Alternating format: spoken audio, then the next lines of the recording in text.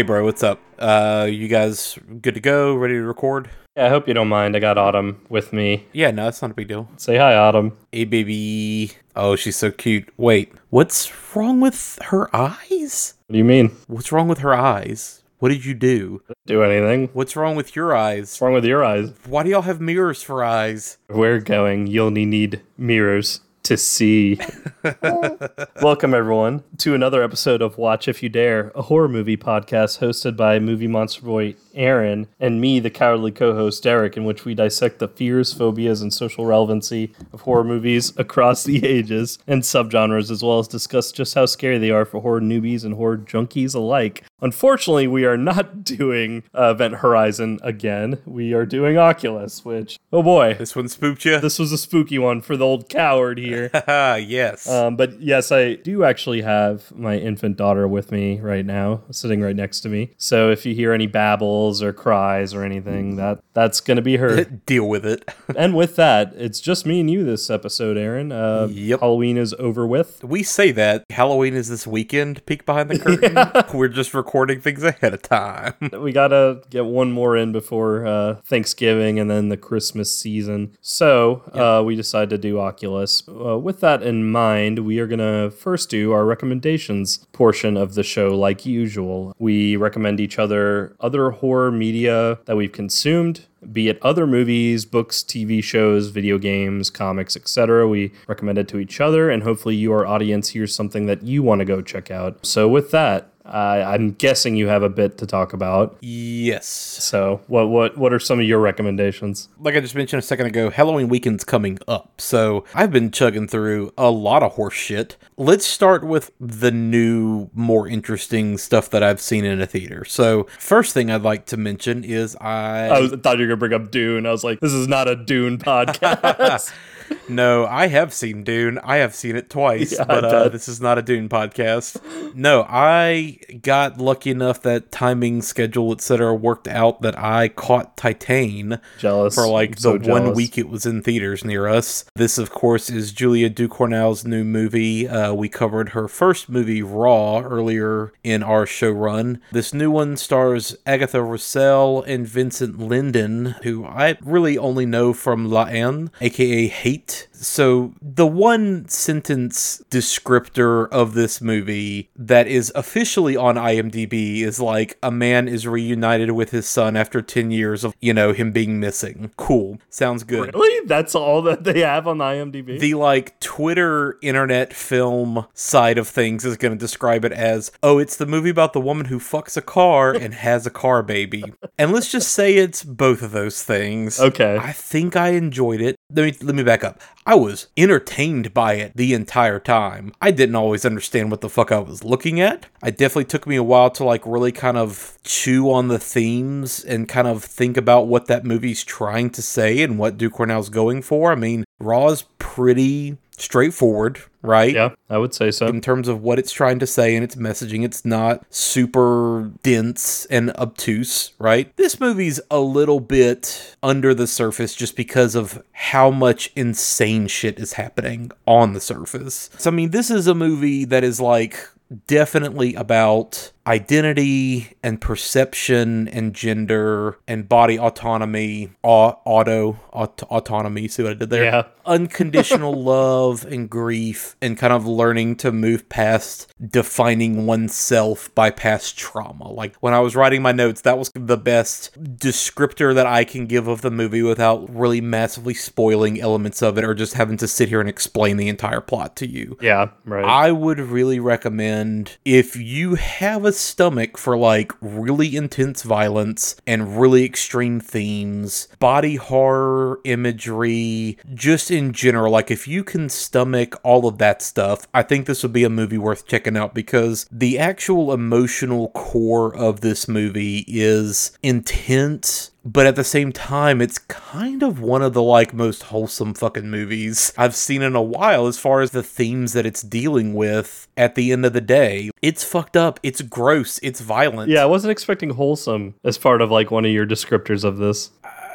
There were 2 points in that movie where I was kind of tearing up a little bit. I won't lie. I'm surprised how extreme it kind of affected me. Yeah, I'm not surprised by that because even Raw had some pretty emotional beats for a movie about cannibalism. Yeah. But I didn't expect, wholesome is just an interesting choice of a descriptor, I guess. And I guess it might make sense once you see the movie, but I don't really want to go any further with that. Yeah, I think Pixar, when you say wholesome. Well, in my head, wholesome doesn't necessarily mean squeaky clean. Wholesome is more like the values of this movie or this moment or what this is trying to convey are kind of universally truthful and relatable elements. There is something at the core of that is just a humanist. Yeah, what it means to universally be human. relatable thing. Right. Yeah. Exactly. So that's all I'm going to say. There is wild shit in it. There is some extreme violence. There is definitely lots of nudity and sex,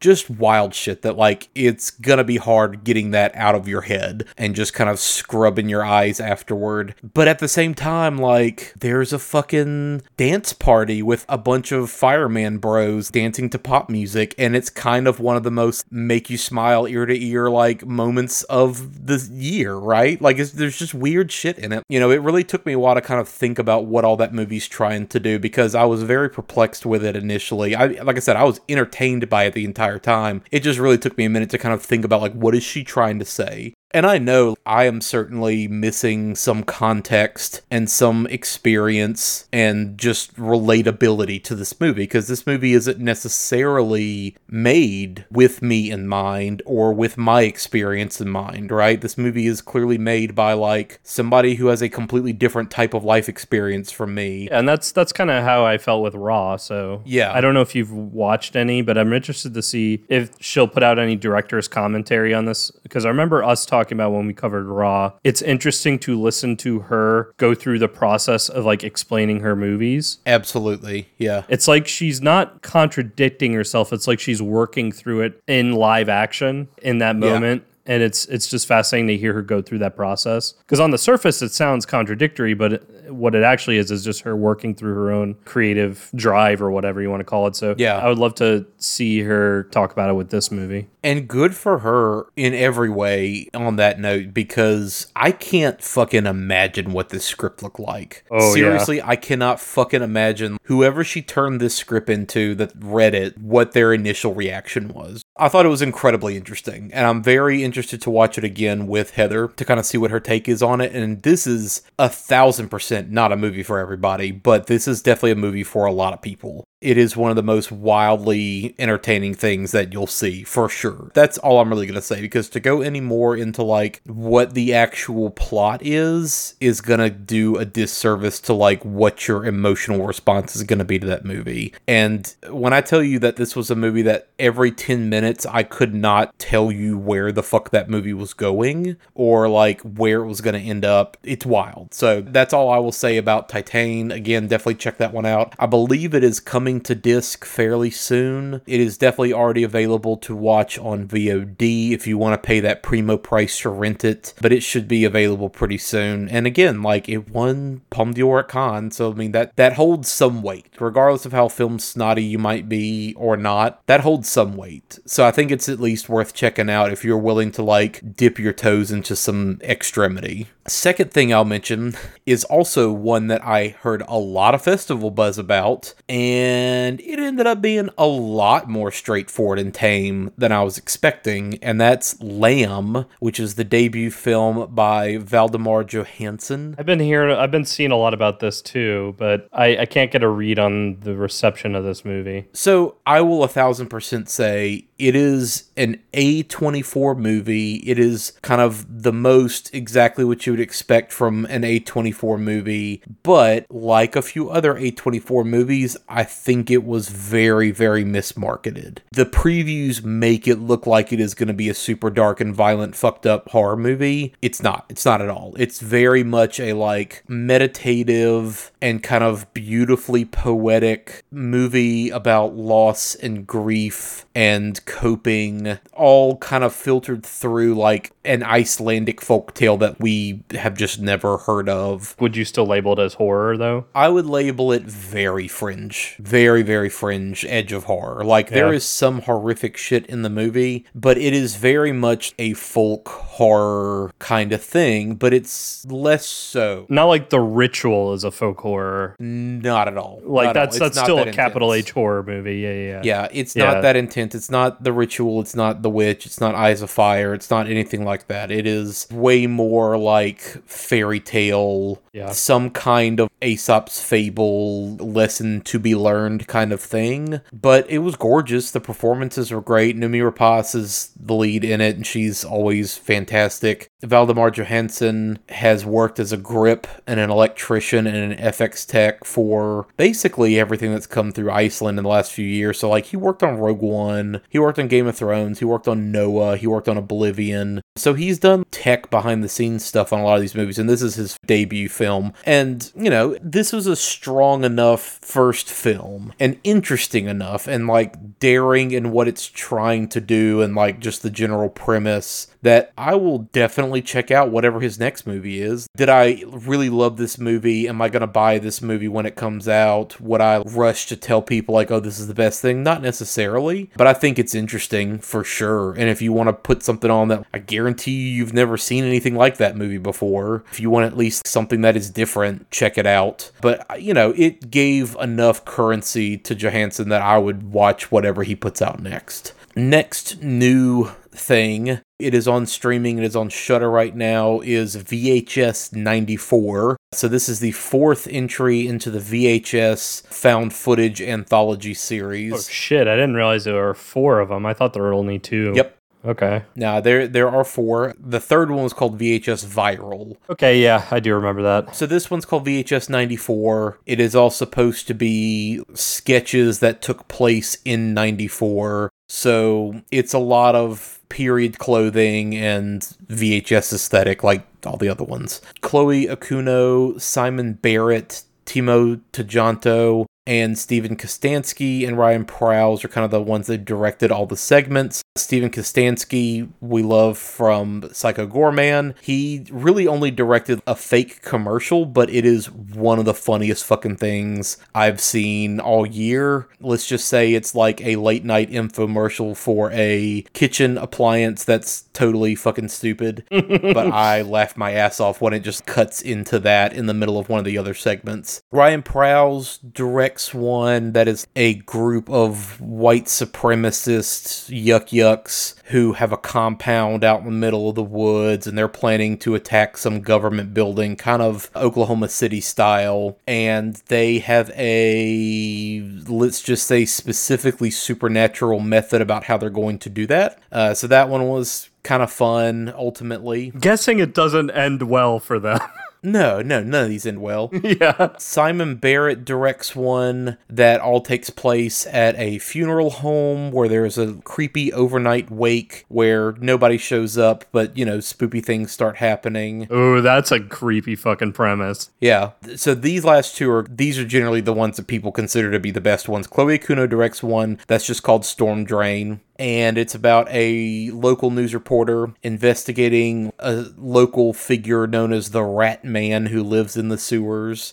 She goes down the sewers and let's say she finds more than what she was bargaining for. And I just want to say, Hail Ratma. Hail Ratma. And then the last one, it was directed by Timo Tjahjanto, who's one of these great Southeast Asian directors who's pumping out a lot of crazy shit right now. This is a first-person kind of, remember that scene from RoboCop where he's waking up in the middle of them programming him and you're seeing everything from his perspective? Mm-hmm. Basically that, but a horror movie. And that's all I'll really say. It is wild, crazy, extreme violence. So that one is definitely fun. So VHS 94 wasn't amazing, but it is certainly, I think, the most consistently good outside of the wraparound. The wraparound on this one's terrible. I've never been a fan of the wraparounds and really any of the other ones. What's the wraparound? Anyway, the wraparound in this one is like a bunch of SWAT people busting into this giant abandoned mini mall, and there's like some cult that has a bunch of people held hostage there. And so it's just them wandering through this facility and finding all these tapes playing on TVs. And so it's just kind of cutting between that. And the wraparound, like, The resolution to it is not that interesting. The acting in it's terrible. I was not a fan of the wraparound. But overall, I think this is maybe the most consistent in like the quality of the shorts compared to the other VHS series. I mean, that's the nice thing about an anthology in general, is it's kind of that Mitch Hedberg joke about grapes. If one's bad, just try another. So VHS has been kind of hit or miss. There are definitely some standout entries throughout the 3 movies that have come out so far, but I think this is like the most consistently interesting. So that's it as far as new stuff is concerned. And then from here, I just watched a bunch of old trash, bro. There's nothing wrong with that. I watched a bunch of late 90s to early aughts teenage slasher trash. Partly because I was trying to catch up with the Autsterian podcast, which is pretty fun and fantastic. Oh, is this why you watched Urban Legend? Listeners, off recording, Aaron texted me that he watched Urban Legend, and I was wondering why the fuck he was watching Urban Legend. Oh, I watched way more than that, bro. So, it's very interesting because this is that weird period of time between Scream. Scream, like, happened. That was the defining point of the late 90s. As far as horror was concerned. It was once again Wes Craven for fucking 3 decades in a row. Wes Craven like redefining the genre, right? The only other movies I've seen that seem to come close to sort of capturing what Scream was going for was I Know What You Did Last Summer, and I don't know if this is just because like I grew up around it or if it did have an impact, honestly, Urban Legend as well. Those two were like the quote-unquote spin-off rip-offs, whatever you want to call it, from Scream that actually seemed to be okay. Those are some of the other big ones, right? But there were a ton. Yeah, no, I remember a lot of them coming out. There were a ton of hot teenage slasher kind of movies that came out in the wake of Scream. 2001, obviously 9/11 happens, but around 2001 to 2002, that's where the shift kind of happens, right? There's definitely that post 9/11 switch where everything starts to become a lot more cynical, and then we've got that switch in 2003 and 4 as the war is starting up where everything really shifts and becomes more of that early aughts stuff that we've talked about before, where it's a lot of overseas remakes, it's a lot of torture porn, it's a lot of stuff like that. What was it, 2002 or 3, The Ring dropped? Oh, The Ring, The Grudge, The Eye, like there were a ton of those J-horror and I guess J-horror, K-horror, C-horror, just Asian horror in general, like a lot of those remakes. That got remade, yeah. Well, and I just remember like going to Blockbuster and like from like 2002 to 2005 or 6, that's what lined up the walls in the horror section were like J-horror, and then you had Saw come out and that was everywhere. Yeah. And then Hostel. So yeah, this is that weird 6 to 7 years of time where it was just a ton of these kind of movies, and it is very interesting to kind of watch them in the context of everything is generally fine in the world. There's no weird background subtext happening in these movies. These teenagers generally all have pretty good to decent lives. Like there's not really any background trauma happening in the world in these movies like you have in a lot of stuff throughout the aughts where that post 9/11, awareness and just anxiety definitely set in. So it started with I Know What You Did Last Summer, 1997. Kevin Williamson, same guy who wrote Scream. This was kind of his other franchise that he started. I knew it had a tie. Yeah, I knew it had a tie in somehow. This was based on like a popular teen slasher book.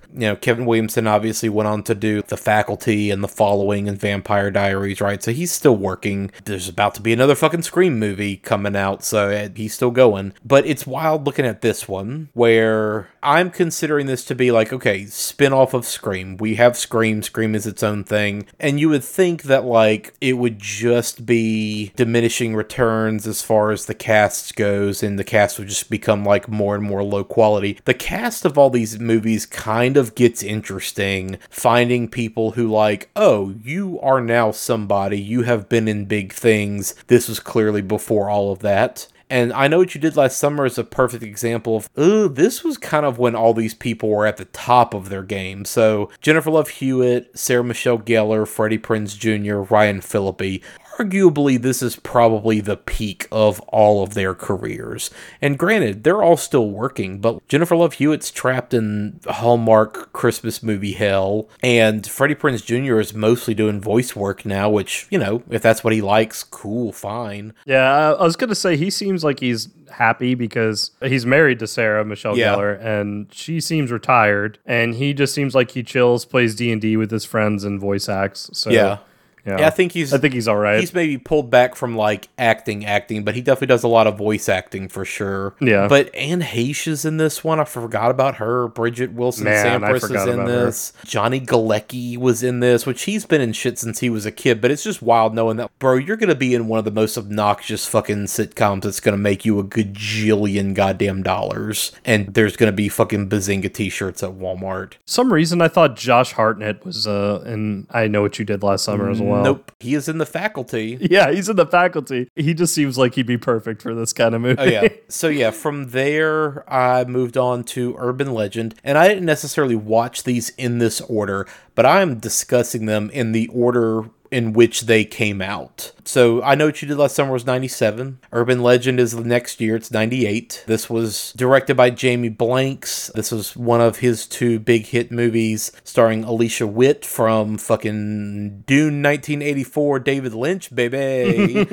She played Alia and is all the best energy in that movie. And then, of course, we whiplash to Jared Leto. Womp womp. Womp womp. And he's trying way too hard to be like hot serious guy and is just kind of a drag in the movie. Rebecca Gayheart is in it, and she is delightful. She is definitely kind of one of those staple of the late 90s, early 2000s actresses that is still going. She was just, I mean, granted, very, very brief bit part in Once Upon a Time in Hollywood, but I mean, she's still fucking acting. Michael Rosenbaum, who played Lex Luthor in Smallville, Joshua Jackson, Tara Reid, Robert Englund has a cameo. Loretta Devine is in it, kind of as like a security cop who becomes kind of crucial toward the end of the movie, and she's kind of the connecting character that goes into Urban Legend's final cut. And then there's a Danielle Harris cameo in this as well, where she's the goth roommate of Alicia Witt's character. So, Urban Legend, it's kind of fun. It is kind of interesting how, like, the urban legends that the people are murdered by are kind of the weirdest, you know, soda and pop rocks explodes your guts kind of dumb. There's way more urban legends than just that you could kill somebody by. But it's appropriately 90s. It's wild going from whiplash of the soundtrack being fucking like Marilyn Manson to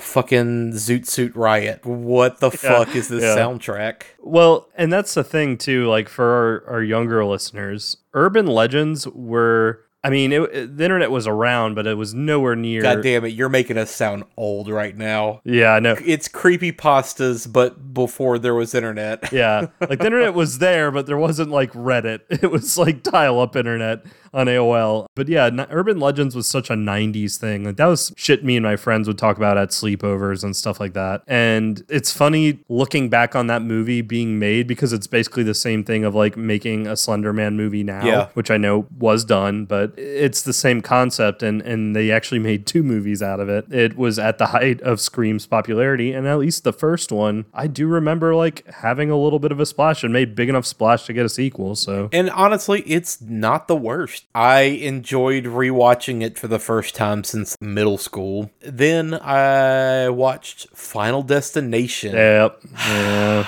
I'm not gonna lie, dude. The beginning of the movie where he has the entire vision of the plane crash and all the things on the plane going wrong. Terrifying. That shit kind of made me anxious. I'm not gonna lie, because I've talked about it on the show, I hate fucking flying. Me too. I'm claustrophobic. I hate flying. I hate the entire process of airplanes and like having to go through all the security and all the extra bullshit steps. You know, on one hand, that was the interesting thing watching it. It's like, oh, this is pre 9/11, so of course these kids are like just walking right onto the plane and there's no security checks and they're not having to take off their fucking shoes. Could you imagine if they tried to like time this movie to come out in the fall? Oh god, yeah. In 2001, it would have not come out. What month did it come out in 2001? Came out in March of 2000. Oh, 2000. Okay. Yeah. So this was, year before, but it was wild. Like all the plane shit, everything would be different in a year, But I won't lie, the beginning did kind of get to me a little bit. I was breathing a little bit harder and just being like, because I fucking hate flying, right? But the rest of the movie is ridiculous. This one was directed by James Wong, who did The One with Jet Li. You lie, I am nobody's bitch. I hadn't seen that movie in a long time. He also did Final Destination 3, and he did Dragon Ball Evolution, which put him in fucking director jail. Yeah. So the cast for this one is Devon Sawa, Ali Larter, Sean William Scott, fucking Stifler, and Tony Todd, friend of the show. It was fun. Like, I definitely enjoyed that one enough because I think it's a well-made movie. The deaths are kind of fun, and that's of course what you're watching the movie for. And honestly, I was really surprised by how much I liked the score by Shirley Walker, who did basically most all the music for Batman the Animated Series. So the music in that movie was really fucking solid. So next from the same year was Urban Legends Final Cut. This one was directed by John Ottman and written by Scott Derrickson, who we've talked about fairly often on the show. Yep. So what's weird that I noticed between Urban Legends 1 and 2, both are directed by guys who are not normally directors. They are both editor/composers, and that is already a really specifically weird combination that you work as an editor, but then you also do the music. John Ottman is mostly known for doing a lot of Bryan Singer stuff, so he did X-Men and Superman Returns. He won an Oscar a few years ago for that fucking Bohemian Rhapsody movie for editing. Not their normal jobs. This is their one movie, and they both did a fucking Urban Legends movie. Interesting. So that was just a weird, what is going on with this franchise? Well, how are they the ones that got tapped exactly, to do that? Right? It's interesting, yeah. This one's got Eva Mendes, Anson Mount, before he was, rugged stoic dude in fucking AMC TV shows and Inhumans. Anthony Anderson, Joey Lawrence. This one takes place at a film school, and it is the most unrealistic fucking film school experience ever. It's laughable, it's insane, right? You went to film school, so you would know. What cracked me up is the bitter has-been professor who steals one of his students' short films. I was like, who the fuck is this guy? I know this guy. What have I seen this dude in? Look him up on IMDb. It's fucking Hart Bochner, the guy who plays Ellis, the cokehead Wall Street douchey guy from Die Hard. Hey, business is business. You use a gun, I use a fountain pen. What's the difference? Let's put it in my terms. You're here in a hostile takeover. You grab us for some green mail, but you didn't expect some poison pill was going to be running around in the building. Am I right? Hans, Bobby, I'm your white knight. That fucking guy, right? And I was like, oh, okay, yeah, that's who that is. Final Cut was ridiculous because it completely jumps the shark on the idea of these kills are based on popular urban legends, hence the title. This is just random horseshit. Nobody is being killed by urban legends. There is just somebody going around killing people at a film school. Do they even try and make up urban legends just for the movie? Or no? Is it just a slasher? No. The main character, she all of a sudden at the it's got to be the end of the semester because she's like, other people have already finished their projects and had them graded, and I don't even know what I'm filming yet. The fuck? How are you that deep in the semester when people have literally gotten their final projects back and graded, and you're like, ho-hum, I don't know what I'm even gonna do mine on yet. The fuck?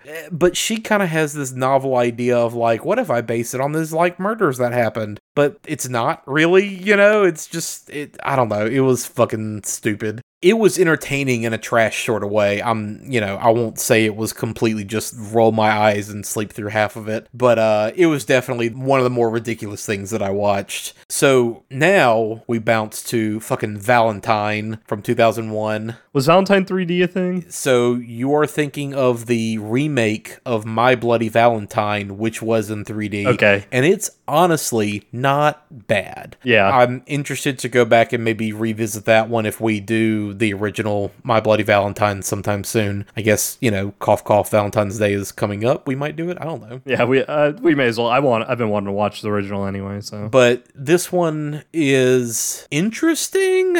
It's not good, but it's interesting. On one hand, it is very much girl power. Men are dumb. Men are the worst. Men just want to, like, take advantage every chance they can. We're better than that, ladies. And then on the other hand, it's also still just all these women are dumb. All these women are shallow. All these women are, like, completely lacking any self-awareness. It kind of has it both ways in a weird way. The killer is this dude running around in a trench coat wearing a Cupid mask, and it's kind of goofy and not scary at all. The deaths in this one are either really ho-hum boring, or they're like the most sloppy, I'm a murderer in a slasher movie, but I'm still just figuring this shit out as I go.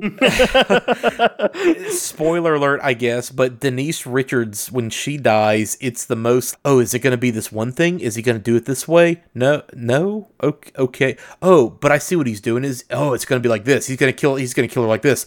Oh, wait, not that either? Then what's he going to, oh, that's it? You did that?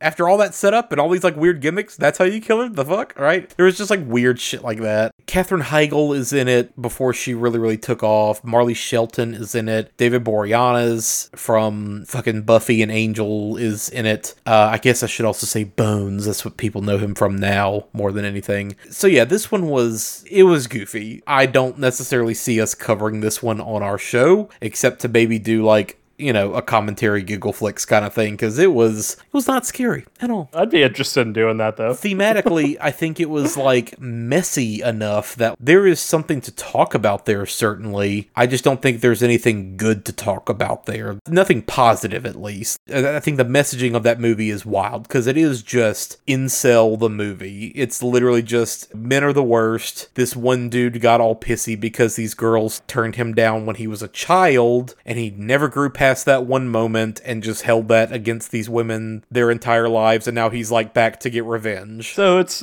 Elliot Rodgers, the fucking movie? Basically. Yes. But involving, like, children. Not even fucking college-age people who are supposed to be mature and have their shit together a little bit better. This is literally, like, 12-year-olds at a school dance, and the nerdy kid is like, would you dance with me? And the girls were like, oh, you're gross. You're children. You should be grown past that moment in your life 2 years from when that happened, let alone when you're, like, 33. I don't know. That movie certainly just kind of gave me ick the entire time. It's weird. It's tonally really weird, and Whiplash and tries to have it both ways, and it doesn't fucking work. So as far as, like, my trash binge watching, that's kind of it. You know, granted, I think I'm going to dig into the rest of the Final Destination movies just for fun, because I've literally never seen any of them past 2. 2, you know, notoriously has the fucking log truck, and we all know that shit. Everybody saw that preview for the entirety of 2002. So anyway, yeah, and the last thing I'll talk about, I listened to a great fucking audiobook. My Heart is a Chainsaw, written by Stephen Graham Jones. It just came out this August, and he has already announced that there is a sequel called Don't Fear the Reaper coming out next July. I've been kind of on a kick of just reading horror. Yeah. Not like comics, but like actual novels. And I was looking up the other day, actually, best modern horror the last year or so, and that was on a lot of lists. Yeah, that one just came out in August. His other novels have all kind of been in that rotation of good modern horror lit as well. This one specifically focuses on a teenage girl named Jade. She is a Blackfoot Indian who lives in this town in Idaho that is very much the, like, staple slasher movie kind of town. There is a summer camp where all this bad shit happened years earlier. There's an island that is being completely retrofitted by all these rich people to turn it into this giant, massive, fancy mansion part of town. And it's very much about her dealing with regular teenage bullshit, identity, and just being the weird horror-obsessed kid that doesn't really fit in with everybody else. I think where it gets interesting and tragic and fun, you know, gets your actual, like, horror nerd blood going is she is very much convinced that she is now living in a slasher. That, you know, a slasher movie is bound to happen. That's an interesting premise. Yeah. Like, look how tropey our town is. Look how tropey life is. Look how tropey all the, like, history of this area is.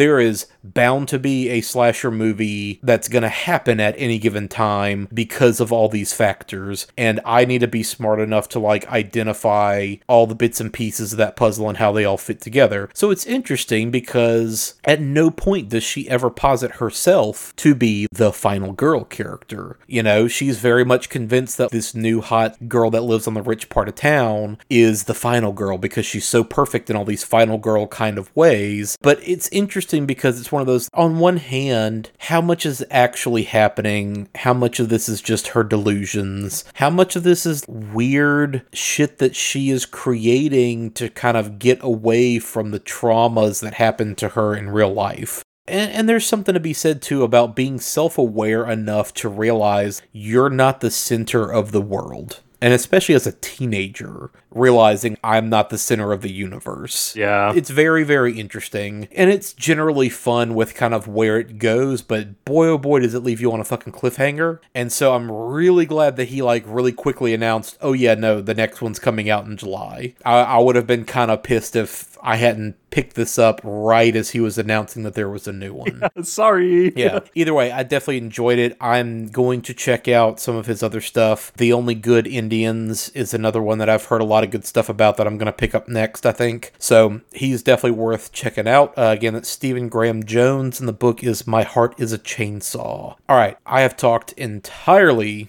too much, so now I will bounce it over to you. Yeah, I mean, I'm glad we spent a bit of time talking about your recommendations, specifically the trash horror movies from the aughts, because that did bring up some good memories. I probably won't be nearly as long with my recommendations, though, so fear not, listeners, we will get to the movies soon. I do try and make it a point not to do this too much or too often, of revisiting a recommendation that either I brought up earlier or someone else brought up on our past episode. But back on our Prince of Darkness episode with the great Cullen Bunn, friend of the show, comic book horror writer extraordinaire, he recommended a book called Clown in a Cornfield by Adam Cesar. Okay. I checked it out. I bought it before we moved, and I finally got around to reading it. It is marketed as a young adult novel. It is marketed that way. They even say that like 14 to 17 years old can read it, 9th grade and up. Just like Colin said on our episode, don't let that fool you. This is very much a slasher horror book that has surprising amount of a lot to say and plays on a lot of different themes. The general premise is this young girl and her dad move to middle of nowhere kind of small town called Kettle Springs, and they move from Philadelphia. And after like some kind of shakeup in their lives that they decide to do this. And when they get there, they find that there is a mascot called Friendo, who is a clown. Okay. And he's like the mascot of the town. He was part of the factory and everything. And let's just say it goes into some wild slasher territory from there. And the thing about this book is that the young adult, quote unquote, part of it is a very easy read. While it is like 350 plus pages, it's big print. It has like a breakneck speed. Like once it gets going, it goes. And it's a fun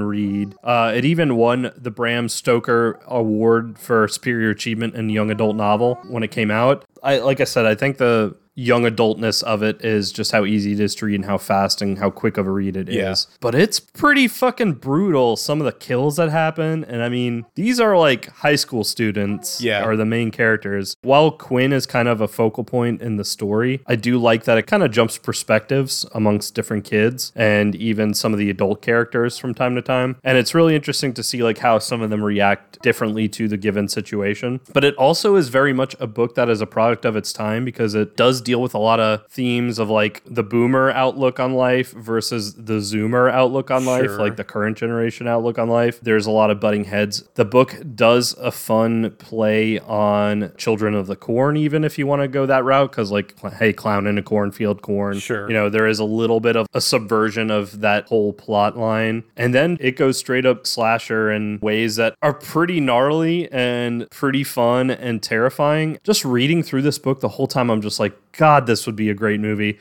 I looked it up. It's being optioned as a movie, and I really hope it gets a good crew behind it because this could really be a great, just fun slasher movie when it does come out. A title like that is just screaming to be turned into a fucking movie. Yeah. Yeah, and I don't know if I would even call it a twist. It's very easy to see coming, but it's still interesting. Like, given I'm trying to go around this so I don't spoil things, but the purpose of the slasher is trying to do, when it's revealed, it is very fascinating, even though you can kind of see it coming. It is more a testament of what is life going to be like in the next 10 to 20 years, like once the boomers start dying off. What's it going to be like for the Zoomers generation, the people who are teenagers right now? Yeah. Kind of how fucked are things for them, right? Not that, and the thing I do like about the book is it's not necessarily placing blame completely on like boomer generation either. It's just a nice examination Just kind of calling it what it is, yeah. the whole dynamic. I mean, there's even some like post-Trump America like themes going on in this book too. Like it was a surprising read. It took me like about a week to read, but that's because like I have an infant and I read a lot slower nowadays. But anyone who is even a mildly fast reader could probably knock this book out within like 2 days, 2-3 days. It's very easy, very quick, very fun. I have to thank Cullen. This book fucking ruled. It's one of the better like horror novels I've read in a while. Again, this is Clown in a Cornfield by Adam Cesar. Hell yeah. Okay, my next recommendation is music related. So with it being October and us having our Spotify playlist, I was always just kind of looking for more stuff to throw up on there. Yeah. Came across a band. If you look them up on Rate Your Music, they are described as gothic country and psychobilly, which I think a lot of psychobilly goes hand in hand with horror. Sure. The name of the album is self-titled, and the name of the group is The Coffin Shakers. Okay, yeah, I've heard of them before. The Coffin Shakers were found in Sweden. Seemed like they just kind of played underground shows and stuff through the 90s, and I think they put out just singles, maybe one full-length album back in 1999 that made a little bit of a splash, but their self-titled album, the one that I've been listening to, actually came out all the way in 2007. And it looks like they haven't put out anything new since then, but I think they're still around and at least touring in like the European scene, because I even checked like their Facebook, and granted, like a lot of bands, they took a hit during COVID, but they were still kind of posting stuff as of like this August, and being part of different shows. They describe themselves as, what if Johnny Cash was more interested in werewolves, vampires, and the German expressionistic cinema than walking the line? Sure. Meet the Coffin Shakers. And that is a pretty good summary. Like, there is definitely a lot of that gothic country. Like, singer does kind of imitate Johnny Cash in some ways, but I do think this is also just as much a psychobilly album as it is a gothic country album on the outskirts of country. Like, it's not, for people who don't necessarily care for country, don't let that scare you off. They are maybe more country in influence and not capital C country. Sure. Yeah. It just to kind of give you an idea, like, here's their track listing. Phantoms of the Night, Return of the Vampire, Last Night Down by the Grave, Necromancy, Evil, Curse of the Mummy's Tomb, Walpurgis Night, Voodoo Woman, From Here to Hell, King of the Nighttime, The Coffin Shakers Theme, and Transylvania. Okay. Because honestly, you could throw this whole fucking album on our Spotify playlist and it would be appropriate. The tracks that I kind of zeroed in on were Return of the Vampire, Last Night Down by the Grave, Curse of the Mummy's Tomb, which that's like a less than a 2-minute song, but it's fucking a jam and like makes me think of Brendan Fraser's The Mummy anytime I hear it. The crypt is dark, it's midnight. The walls flicker in the torchlight. You shouldn't have opened the seal from the Pharisees dead of steel. Suddenly the torch is out. No one know your whereabouts. Can't see a thing at all. Try to run, but you only fall. The panic slowly grows and fear overflows. It's the curse that brings you all evil. It's the curse that sent you to hell. Now you wish that you were dead and gone. It's the curse of the mummies too, yeah. And Walpurgis Night, which apparently Walpurgis Night is, I think, in Germanic folklore, but it has to deal with witches going up a mountain and like burning fires and rituals. In the song, they describe it to like Satan and everything. So it has a lot of the mentality of a Black Sabbath or metal that tries to be demonic for the sake of it, but under the lens of psychobilly and country. They're a pretty fun group. This album is pretty easy to listen to. Only 12 tracks. A lot of it is pretty groovy. Lyrics are very tongue-in-cheek. Very much of the vampire returns, evil takes over the night, the light gives way to the night. Sure. Writing. Yeah. Yes, I know this is after Halloween, but like, if you're in the mood for Halloween all year long, like, throw this album on. It's a very nocturnal album, I guess is the best way to describe it. My final recommendation is a comic, one that might have probably gone under the radar given the company that it's under and the title itself. It is a comic book called Possessive. It's a 3-issue miniseries. It is under the imprint of Zenescope. I'll admit, I have a guilty pleasure for Zenescope. For those of you who don't know who Zenescope is, it is a comic book print that does like kind of adult takes on grim fairy tales. Like, actually, their main title is called Grim Fairy Tale. Yes, you've brought them up on the show before. Yeah, and a lot of their cover art is very cheesecake. Hot women who like are hunting vampires and werewolves at night, and like Robin Hood is a superhero living in New York, and she like wears skimpy camo and like hunts werewolves in the city. It's kind of grindhousey, kind of has a little bit of the 90s flair to it, but also the funny part is a lot of their comics could technically pass the Bechdel test. And I don't know, they're just fun reads overall. But Zenescope also puts out horror comics as well, kind of on the side, stuff like this. This is a fun one. It's written by Adam F. Goldberg and Hans Rodenoff. I hope I'm pronouncing that correctly. It follows this artist, this painter, who he's kind of a shithead and a fuck up. Like, he's an alcoholic. He keeps saying he's going to change his ways, but he doesn't. His wife is separated from him, about to file divorce on him. She like kind of keeps the kids away from him until he kind of cleans up his act. And in this last ditch effort, he like sinks the rest of his money into buying this rundown house on the edge of town. Very tropey, very like, it's obviously the haunted house that has a murderous ghost living in it. And that's exactly what the setup is. It is a haunted house that has like a murderous ghost living in the attic. The actual description, the official description of the comic itself is, what if Forgetting Sarah Marshall meets The Grudge? Sure. And I'm not kind of ruining anything because they do like solicit this in the first issue. It kind of is like this fuck up guy like starting to fall in love with this murderous ghost and vice versa. For some reason, this murderous ghost won't kill him. And like, he can't understand her because all she can do is growl and make the noise like the Grudge lady makes. But it's like fucking hilarious. At one point, he hires these people to like fix up the house, but it's obvious that they just take advantage of him and they're going to rob him while he's gone. They know like they can get away with it. No one would believe him because he's such a fuck up around town. And so they like go up into the attic thinking they're going to find all like this priceless artifacts, and they get fucking eviscerated by this ghost in like the most comical ways. I try not to bring too much, but at one point, like, he decides he wants to hire a priest to do an exorcism on the house, and the priest is very much just like, yeah, but is it a demon? Because if it's just a ghost, it's not going to work, and it could end very poorly for us. And the guy's like, yeah, it's totally a demon, just lying his ass off, and of course everything goes bad. Something goes awry with it goes batshit. It is very fast paced because it is only 3 issues. The first issue is very much set up and like trying to get rid of the ghost, but then like being stuck with it. Then issue 2 is him and the ghost kind of coming to terms with each other, and like kind of goes into some Ghostbuster areas. When what I mean by that is like, think Ghost Blowjob, like from Ghostbusters. Okay.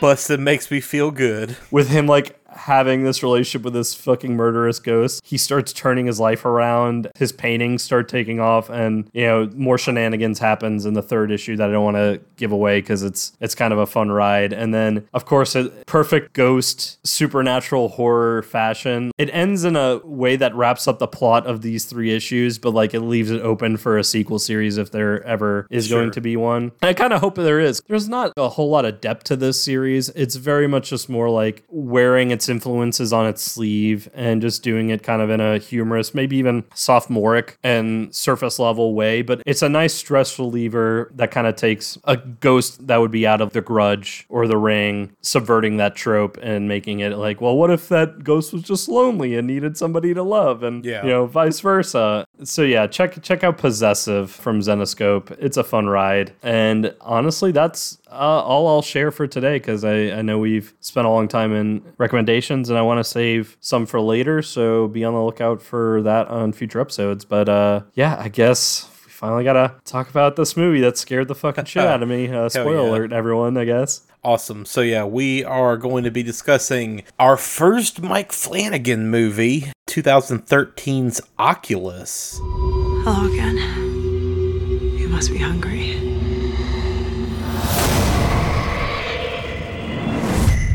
Tim is a healthy adult who represents no danger to himself or anyone else. And I believe he should be discharged. Hey, little brother. I found it. What do you mean? We only have a few days A few days for what? to keep our promise and kill it. My name is Kaylee Ann Russell. The purpose of today's experiment is to prove that the object behind me is responsible for at least 45 deaths in the 4 centuries of its recorded existence. We got a new home, so we get new furniture. It's a bit ostentatious, though, don't you think? Hey, Dad, who's that lady in your office today? What lady? We were just kids. We made up a scary story so we wouldn't have to accept the fact that our father was a sick man who killed our Mom?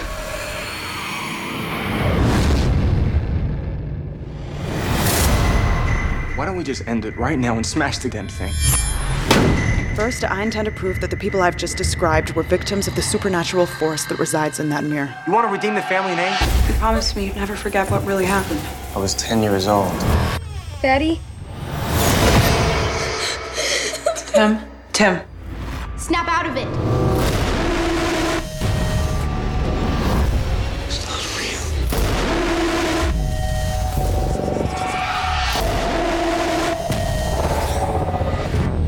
Oh my God.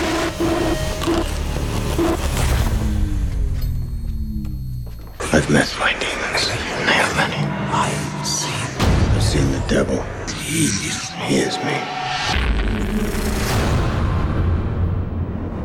So yeah, Oculus. I think anytime we do anything Mike Flanagan or James Wan for that matter, I'm just gonna have to go in knowing I'm gonna get fucking creeped out and scared because this is the type of horror that gets me. Slashers do nothing for me. Realistic horror pretty much never does anything for me. I've said it time and time again on this podcast. Stuff that scares me for some reason are ghost, haunted house movies, specifically like when the ghost is either malevolent or straight up demonic. I don't think it has anything to do with my religious upbringing background, but I think it just has more to do with the imagery of it. Like the imagery of a ghost is terrifying to me in a very basic sense. But on top of that, and you talked about this, Aaron, you mentioned how like Mike Flanagan, specifically with Hill House, but even with this movie, he is very good at writing relationship dynamic of family in the backdrop of a haunting. Yeah. I feel like Oculus was the first step towards Hill House because Oculus is all about the dynamic, especially between the brother and the sister, behind a haunted house, a malevolent spirit, a possessed item. If this were the Control video game universe, the Oculus mirror would definitely be an object of power. Yeah. That like Cursed object. fucks people up. Cursed object. And this is the type of horror movie that if I were to write a horror movie right now, this would be the one I would hope I would write. Something that does not reinvent the wheel, because the idea of a haunted mirror, mirrors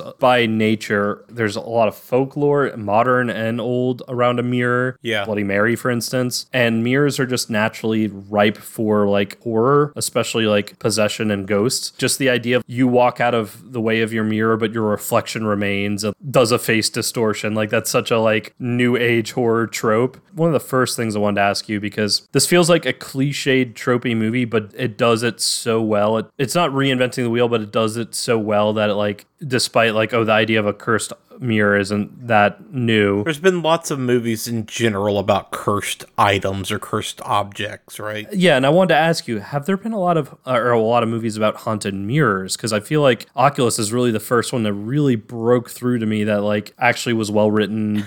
Yeah, because the obvious answer to your question is the movie Mirrors. Mirrors with And Kiefer Mirrors Sutherland. 2, Yeah. which that movie is fucking terrible. If anybody wants a fun laugh, definitely check out the Mirrors episode of F This Movie, one of our favorite podcasts. They just covered it recently, and most of the episode is just host Patrick Bromley and Adam Risky just in Kiefer Sutherland voice, just yelling, "Fuck! Shit! Fuck!" the entire time. That's all he does in that movie is just scream obscenities. Shit! So yeah, that's the obvious one. So there have been several different movies that deal with cursed objects, but there is something very specific about mirrors, like you said. The earliest version of a special effect that we can think of that fucks with your mind to see a world that is exactly our world but not the same, backwards world, right? Like there's literature that deals with that weirdness. You know, obviously Alice in Wonderland is a perfect example. But just the like notion of a mirror, that it is a whole different parallel universe to ours in some weird way, you know, like just the idea of that is super interesting. And the idea that the version on the other side of that mirror could be evil, could be fucked up, could be malevolent, could want to pull from our universe to make itself more powerful or whatever. Or in this case, like we see the mirror itself is not necessarily just a portal, but the mirror is a living, tangible creature that is feeding on life force. And that in some ways is even creepier. That it's not just a gateway and that the thing that is evil is lying on the other side of it, like we talked about in Prince of Darkness. Yeah. The mirror itself is the fucking thing that is like eating plants and pets, right? And possibly capturing souls and like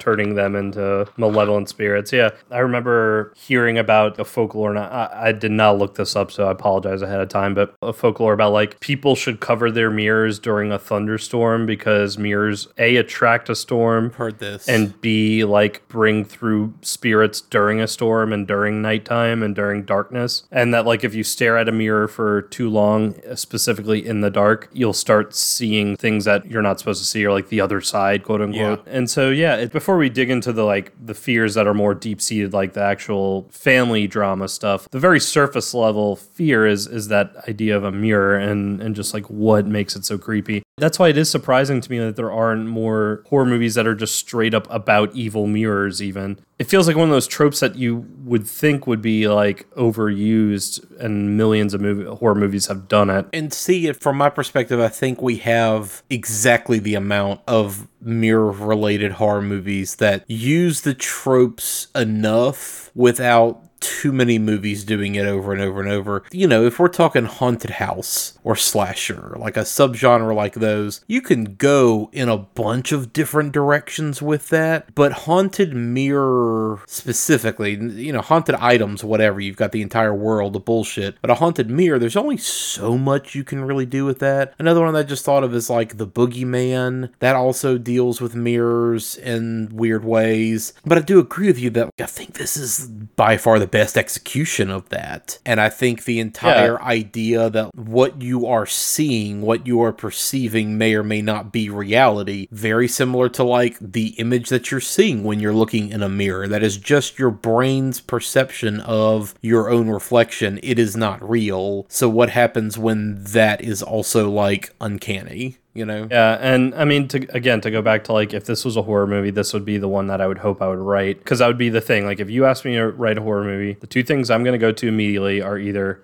the MacGuffin that I would go to for a horror movie would either be a mirror or mirrors or a haunted doll of some kind. And like, you know, haunted doll, possessed doll, that has been done between Chucky and The Conjuring and Annabelle and all that shit. But I don't know. It's just, there are just some things that are naturally already creepy, and then you could add on top of that and build from it. And I mean, and maybe kind of to your point, there's the right amount of haunted mirror movies, is that while there are also a lot of jump scares in other movies that involve a mirror, but the mirror isn't the focal point of the movie, but like of it, but there's so many jump scares, especially in ghost movies, that involve a mirror. I mean, hell, I was thinking even back to like Autopsy of Jane Doe, because there is a little bit of sensibilities of Autopsy of Jane Doe. This force comes into your life randomly and it fucks you up, and there's really kind of no rhyme or reason. It's just evil and you're in the way. And that's kind of what happens in Autopsy of Jane Doe, but same with this, with the mirror. But I even remember in Autopsy of Jane Doe, one of the jump scares in that movie was one of those mirrors that you put up in a hospital hallway so you can see around the corner when you're going down the corner. He sees the image of Jane Doe in that mirror, and then when he looks around the corner, nobody's there. And you know, think about how many ghost movies, slasher movies, etc., someone sees something that isn't there in the mirror, and then they turn around and it's not there. So yeah, you know, like the trope itself doesn't necessarily have to be stretched out to a movie, especially now that we already have one and it's called Oculus and it is pretty successful in being a pretty fucking scary movie. To me, this was the scariest movie we've done probably since Jane Doe for like what gets under my skin and my sensibilities. Okay. Cool. Yeah. We were joking offline. I mean, we've done a lot of fun horror movies lately, but not necessarily a ton of really, truly scary movies. So nice to kind of dip back into this. The original premise of the show scaring the shit out of me. Yeah. I will admit, this is one that I passed on theatrically when it came out. I think a lot of people did. Well, no, this movie was successful. This movie made $44 million. I mean, it made money. Well, I mean, maybe, I don't want to call you a film snob, but people who have absolutely. That's what a taste, people who have a taste in movies, I think would have ignored this movie initially. I am 1,000% fine admitting that my film snobbery got in the way of me enjoying this movie in a theater, because I don't think the marketing for this movie was good. I went back and watched the trailers and some of the ads for it. The marketing for this movie was bad. And then you had WWE Studios helping front the bill on this. So like, yeah. This is when they were like dipping into making movies. And you know what? I think it's kind of the same with Flanagan's early stuff. And I have heard him joke about this before in various interviews, how like Absentia and Before I Wake were both mismarketed very heavily. The groups putting them out paired them up with really weird posters that don't at all convey what the movie's about, or show things in the poster that don't happen in the movie. You know, so I think the marketing kind of got in the way of this one, because there were just so many supernatural haunting type movies that were out around the same time. But this was one that the word of mouth was good. I heard people that I trusted talking about it after the fact, and they were all just like, Jesus Christ, I wish we had seen this. You know, when it was in theaters, it's really solid. You know, so this is one that I wish I had seen at the time. So as far as like where this movie kind of started, Flanagan actually shot a short film that is the entire nugget of this movie in one little like 30-minute chunk. You can find it on YouTube. It is called Oculus Chapter 3, The Man with the Plan. And they did that in kind of a cheeky way to make you think like, okay, there's other chapters of this. No, not really. There's just the one short film, right? This came out in 2005. He shot it himself. So it definitely has a short film feel to it, which he has also admitted, oh yeah, I got like a real DP after this, so that everything looks better. But, you know, it's still the entire nugget, in a lot of cases, word for word. The entire scene at the beginning of Oculus where Karen Gillan is like holding up the photos in front of the camera and rattling off the list of all the people who were victims of the mirror prior, that's exactly pulled from the short film. I just rewatched it again today. So there's a lot of connection there, but it is just one guy in what looks to be a storage unit. That's like an indoor storage unit with fluorescent lighting, white walls, right? And it's just him with all the cameras set up and then the mirror. And it looks to be close to the same mirror. It's just one of those, you know, you picked it up in the slightly goth spooky section of a Home Goods. But yeah, the short film got a lot of acclaim. Studios were definitely hounding him for a couple of years about wanting to turn it into a feature. The sticking point was pretty much every fucking studio that approached him wanted to do it as found footage. And he was just like, nope, I'm good. And then Intrepid Pictures finally was like, hey, we specifically don't want to do found footage. What do you think about that? And he's like, perfect, sounds good. So the wild thing is, after this short film, he put out Absentia and Before I Wake. Technically, Before I Wake came out, was made, finished before then. It didn't come out on Netflix until years later, but that movie was out before then. I want to say Hush and Ouija were like right after this. And man, Mike Flanagan fucking works, man. Mike Flanagan stays busy. So this movie and Hush came out the same year. Ouija 2, Origin of Evil, which Ouija 1, bad Blumhouse teenager trash. Ouija 2, pretty fucking fun. I would definitely recommend that to anybody that was immediately dismissive of it being a Ouija sequel, but Origin of Evil is pretty solid. But then he did Gerald's Game for Netflix, he did Dr. Sleep, which is fucking amazing, and then of course he did Haunting of Hill House, Haunting of Bly Manor, and Midnight Mass that just came out. And that's a lot of boom, boom, boom, oh shit, you shot, you know, anywhere from 7 to 9 hours worth of stuff in a year. And pretty much all of it, at least from Oculus on, including the TV shows, is really fucking good. It looks like Hush, Before I Wake, and Ouija Origin of Evil all came out in 2016. Yeah. That's insane. They all dropped right at the same time. Yeah, and then Gerald's Game was only a year later. Then he had Hill House in 2018, Dr. Sleep in 19, Bly Manor 2020, and just dropped Midnight Mass, and he's already has the Midnight Club about to start production, or maybe already is in production.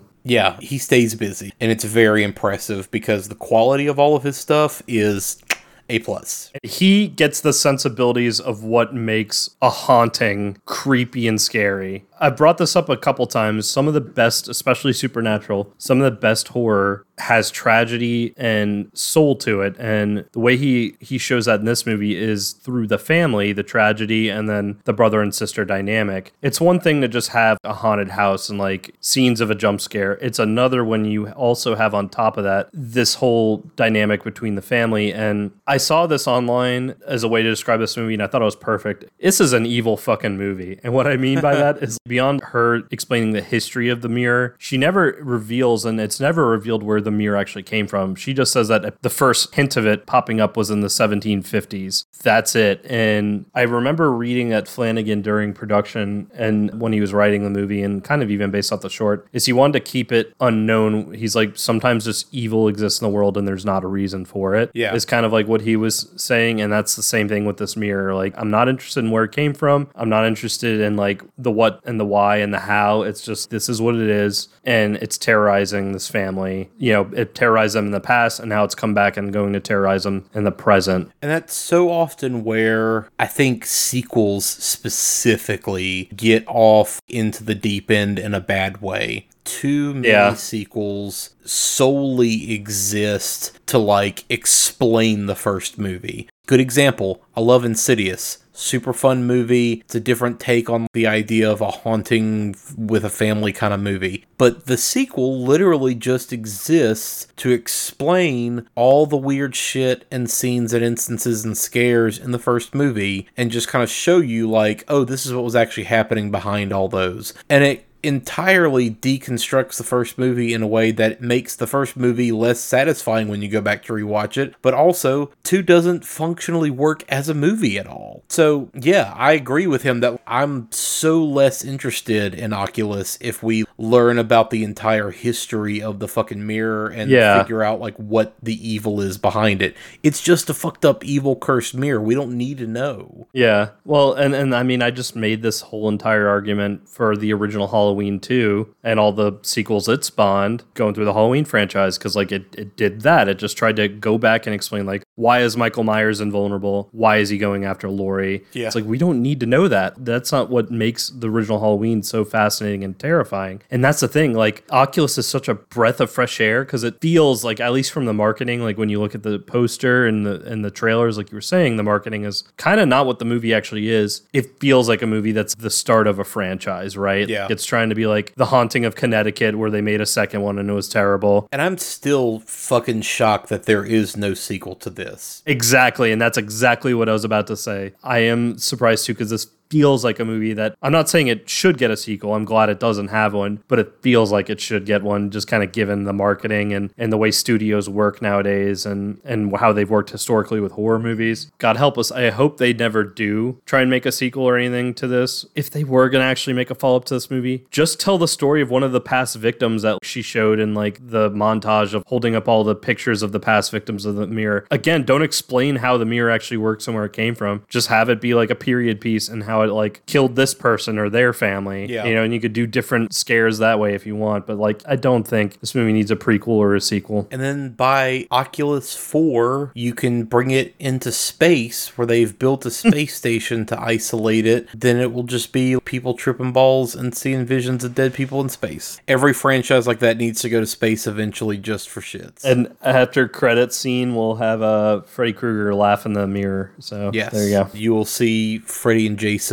jerking each other off through the mirror. Yeah, I mean, I'm very surprised that there's not a sequel to this already, considering it's a Blumhouse. But yeah, this was pretty much a straightforward, how do we adapt this? How do I make this different from the short film? Well, let's tell a before and after kind of story. I like all of the cross-editing between the timeline. That stuff is so well handled, and that's something that he does so fucking well in Dr. Sleep and the Haunting of shows. You know, I love the way, especially once the two timelines are kind of overlapping, where you've got actors from both timelines crossing past each other. You're kind of seeing the same events played out, but it's switching back and forth between the actors to show them in different spots. Like, that's great. Yeah, like even the kid self sees his adult in the doorway at one point. Yeah. What's really interesting is because the way this mirror operates is it tricks you and fucks with you, like makes you hallucinate. Yeah, it's all about fucking up your perception. Or straight up possesses you. But in the case of the two children, even as adults, it really just feeds them illusions until like what happens at the end happens. But the thing that's really cool is the way Mike Flanagan decided to like shoot this and write it is that it does it to the viewer as well. It's almost like the mirror is tricking the viewer as well, because you don't know when the two timelines actually bleed together. At somewhere along the line, they start kind of overlapping. By the final 20, 30 minutes, they are completely like, okay, when the kid self experiences this, the adult self is also experiencing this. They are seeing their ghost versions of their parents. How did we wind up here? When did this actually happen? You don't know, just like the characters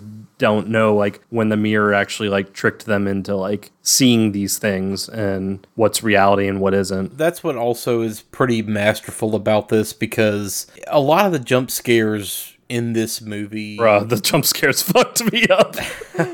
A lot of the scares in this movie in general wouldn't be nearly as impactful if you were always 100% sure that what you're seeing is real or is not real. And because the leads are always being tricked, the audience by proxy is also being tricked. And so you're just more actively being brought into the movie and wrapped up in it in that way, which is a lot of fun. Like, I like when, you know, the audience is a little more involved with the story that's being told. That's just kind of a fun way to really keep people engaged. But, you know, all of that aside, I think what makes so much of Mike Flanagan's stuff just fucking work so well is how he manages the actual emotional core of the characters. It's already tough to do that and pull it off, especially with trauma that a lot of people have dealt with in real life. Just stuff that a lot of people can already relate to that you've seen done in movies so many times, but I think it's just the context of how he deals with it within the weird story that he's typically telling that makes it all so much more impactful. This movie specifically is about dealing with family trauma and abuse, and how, like, when you're an adult, you come to terms with the realities of, like, who your parents were. Or you don't.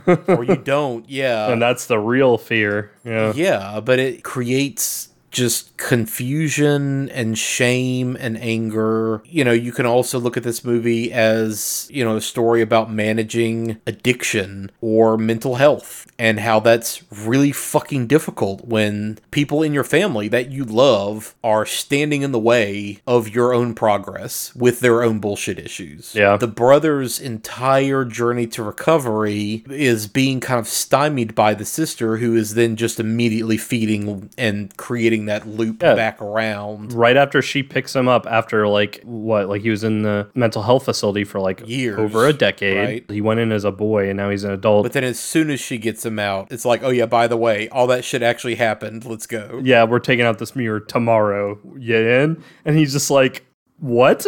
Yeah. So it's interesting. The brother is the one who went under treatment for, you know, all those years. And to the point where he actually even, like, he forbade his sister to come and visit because he's like, I needed to work things out. Yeah. His own sister didn't even see him for all this time. And she went to the foster system. And it's interesting as adults to watch them interact, because he is now, like, trying to keep the cool, level-headed and explaining everything away as this, no, these are like fuzzy memories that your brain is playing tricks on on you. Like, and he's even quoting like all the psychological treatment quotes that he probably memorized with that doctor to explain away all these weird phenomena. And then on the opposite end of the spectrum, his sister, she's convinced of the reality of this evil mirror, but also you can tell she never quite grew up. Yeah. Or not grew up, but like she never quite actually treated the trauma because her brother had to get treated because he was in this facility all those years, where she was put in the foster system, and just her idea of confronting the trauma is destroying the mirror, but she actually never really like dealt with what actually happened with her parents. Well, it's kind of exactly what I mentioned earlier about Titane, that not letting past trauma define the entire rest of your life. The brother is actively trying to like move on, have a new life, start over, and figure out what to do from here. And she's still stuck. And her entire life up to this point has revolved around that one moment growing up. Yeah. Everything that has been driving her has been about that one moment. And she's not moved past it. The real tragedy of it is she turns out to be right, but Yeah. her lead up to her obsession, she is right, but handling it in all the wrong ways. Yeah. While the brother is wrong, but handling it in all the right ways, if that makes sense. Yeah. They never can get it together enough to actually defeat the mirror either. Yeah, and on the brother's side of it too, the entire idea of regression and just that fear of regression, that your mental health, your mental illness, your state of trauma, like whatever we want to call it, all of that might be re-emerging. Just the idea in the back of your head of shit,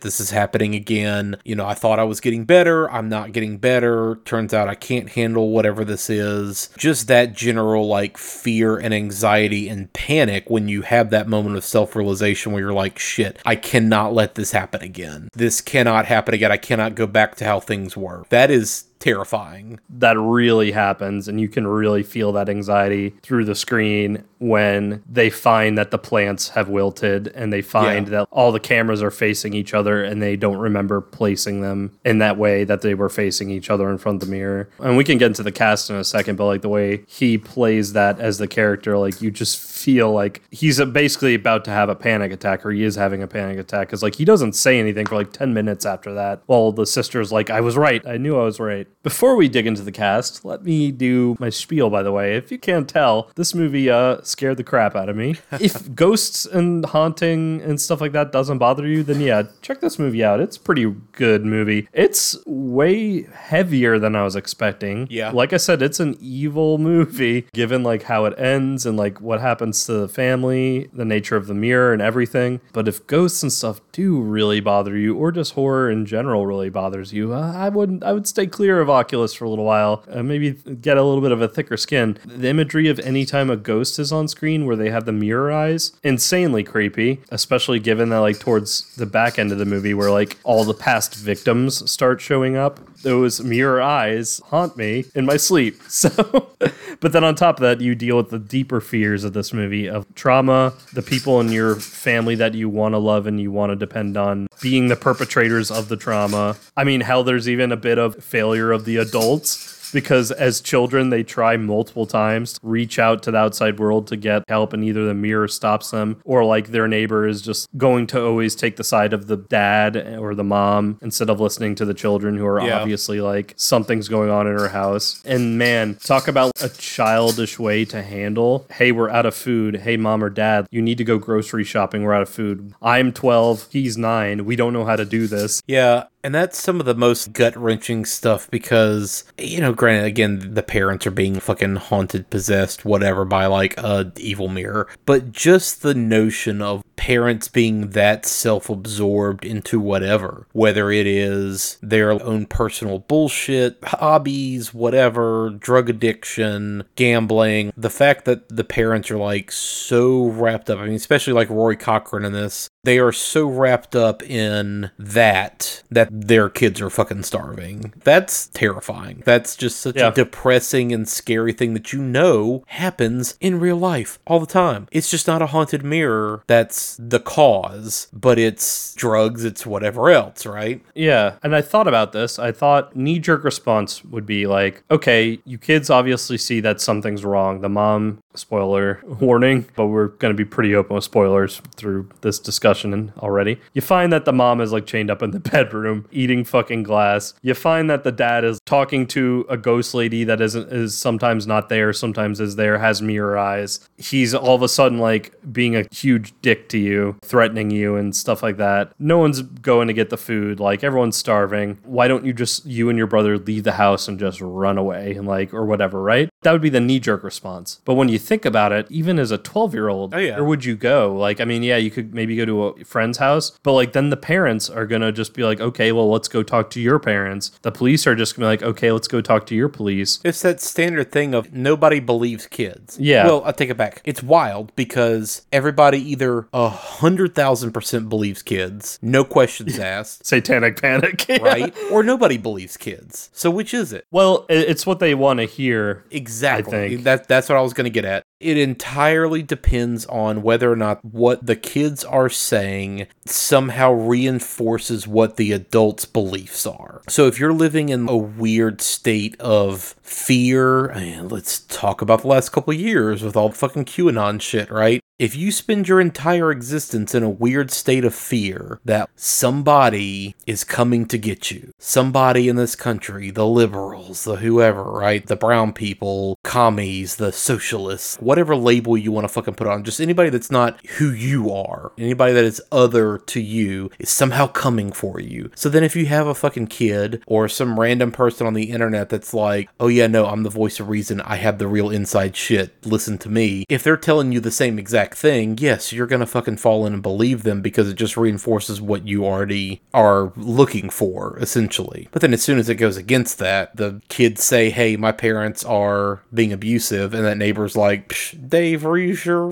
Okay, whatever. You know, everything seems to be fine here, kids. You walk away. So it's just one of those weird, and horror movies, I think, lean back on that a lot, and that gets a lot of criticism, and people constantly say, like, why would anybody believe this kid right away? Or why would anybody not believe these kids or not bother to look into it? But I mean, that's how real life is. As much as that is a convenient plot thing for a movie to exploit, that's most often how real life ends up. So it is what it is. To also build on that, I think the other thing is going back to like, oh, well, why won't they just run away? Your house is your world. Your house and your parents taking care of you still is kind of your world. And they obviously love their parents. And it was obvious that before this mirror and before they moved into this house, the parents loved them and showed that because you see them interact before shit really hits the fan. Yeah. And yeah, the dad might have worked a little too much in his office, but otherwise he was cool with the kids. The mom was loving to the kids. They seem to have a decent relationship. There were some little deep-seated things, you know, like the mom has that scene where like she kind of like looks at her C-section scar and like she even asks her husband, like it's like a little bit of a body image thing, and he's just like, no, I still absolutely find you attractive. And so like they have a healthy relationship, but then the mirror fucks it all up. But then you could also like go into that route of like, well, does the mirror also really digs deep for that, like those deep-seated insecurities and really just like amplifies them to an insane degree that it possesses you. Yeah. Which granted, the movie never really says that or describes that or goes into that, but like that's just one of those things that something that I appreciate about this movie is it does leave a lot open in regard to the mysterious nature of this mirror. But we'll get back to that because there was a character I wanted to bring up that Aaron, I don't think you even caught and we talked about off air. So we'll talk about it in a second, but let's get a little bit into this cast because this is kind of an interesting cast, especially given that Karen Gillan is one of the star roles and this is pre-Guardians of the Galaxy, right? This was right when she was breaking. So she had been on some Brit TV before, most notably Doctor Who. That was her first big breakout thing, was she was one of the Doctor Who sidekicks for a few seasons. And this was her first US role in Oculus. She was also in a movie called Outcast that I've mentioned on the show before, which was kind of an interesting, weird folk occult Scottish horror movie from 2010. But yeah, like as soon as she was done with this production, she shaved her head and went to do Guardians of the Galaxy. They literally like had to put her in a wig for a few pickup shots to finish this movie. So, you know, she did Guardians of the Galaxy. She was in The Big Short, In a Valley of Violence, the Jumanji reboot movies. She was in the last two Avengers movies, and then most recently Gunpowder Milkshake. So she's doing great. She's kicking lots of ass. Annalise Basso plays the young version of her. She has been in several of Mike Flanagan's other things as well. The brother Tim is played by Brendan Thwaites, who is also in The Signal, Maleficent, Gods of Egypt, Pirates 5, and the Titans show that is currently on HBO. I'll be honest, Brendan Thwaites is maybe the weak link of the cast member to me. He's fine. I think he serves the role fine enough, but he just does kind of stand around looking incredulous through a lot of it. The best part of the movie is when he has that panic attack when he realizes it's happening all over again. But otherwise, I would agree with you. That one moment he kind of shines through. Garrett Ryan plays the young version of him. Well, between Annalise and Garrett, pretty decent child performances. Again, I feel like we have to shout that out every time we watch a horror movie where the kids put in a good performance. And you know what?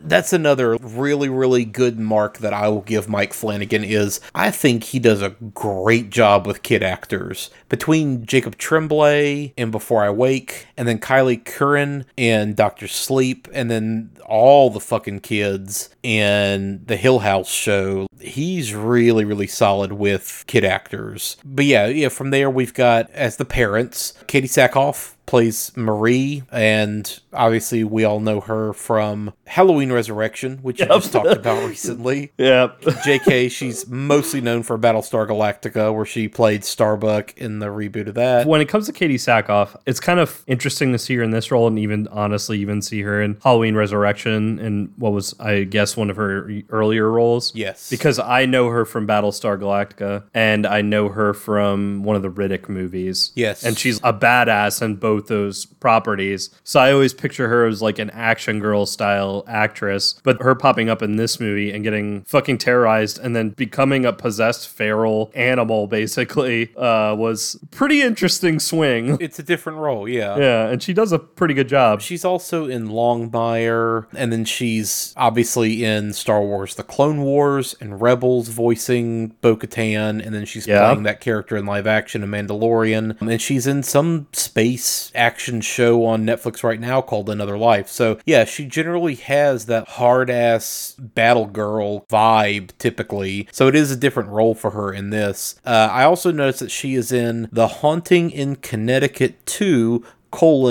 Ghosts of Georgia. Yep.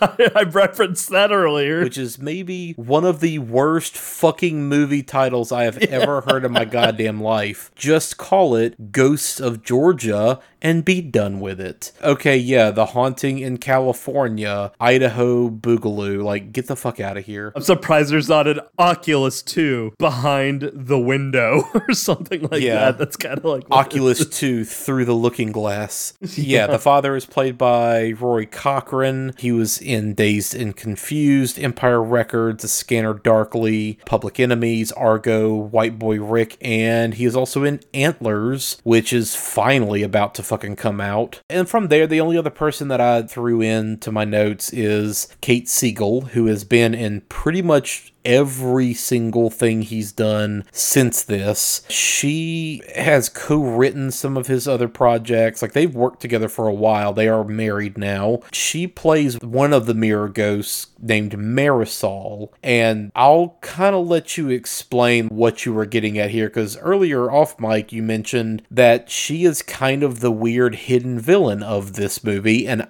I didn't necessarily pick up on that detail, so explain this theory to me. I'm curious to know what you're getting at and what I'm missing here, because to me in the movie she is just one of the background ghosts. She is specifically the woman that they refer to who had a miscarriage. She is also the ghost that we see kind of seducing Rory Cochrane in his office, giving him weird psychic head massages and stuff. Well, so that's the thing. Marisol, anytime she shows up on this movie, is pretty fucking terrifying. terrifying because it's in the background. She has those mirror eyes, so you either see like the reflection of the light, so it always looks white. She always looks menacing. Very good body acting from Kate Siegel anytime she's on screen. Pretty terrifying. It's kind of funny because I remember the Blumhouse wiki also like lists her as the main villain behind the Mirror and Oculus, but I think the reason why like she could constitute as a quote unquote a villain in this, or like the main villain, is she's the first ghost to appear. She's the one that's most on screen anytime a ghost is there. She's the one that really starts things rolling with fucking the family up. Like you're saying, she seduces Rory, and this is where like it popped up. I think it's when she does the run through of all the past victims of the Mirror. She mentions Marisol Chavez as the latest victim and explains how she died and all that. Later on, right before Rory is about to crack, Kate Siegel's character is going in his office because she's sort of suspecting an affair, but like also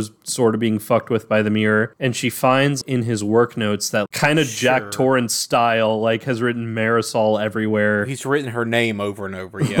All work and no play makes me a dull boy. Like, yeah, written her name everywhere. And then I want to say too that Marisol is the one who directly like kind of fucks with Katie Sackhoff's character to the point where like she kind of has that weird hallucination where her own C-section scar is reopened and like is pouring out blood. And I think there's something with the connection between Marisol having a miscarriage and then the mom like having these two children, and obviously there's some kind of insecurity with her with the C-section scar. Yeah, there could be like a specific vengeance there because this woman has what she covets, yeah. Yes, and then anytime like you hear them whispering, the ghostly whispering, I'm assuming it's Marisol because it's always feminine and it is always in response to something like the dad trying to call the phone, but then like he hears her whispering and decides to lock his wife in the bedroom and chain her up instead. I don't know. It seems like she is the focal point of the Lasser glass. She seems to be like the manifestation of the Mirror itself. Sure. She's like the avatar that the Mirror has chosen. Yeah. Yeah. And maybe like it's always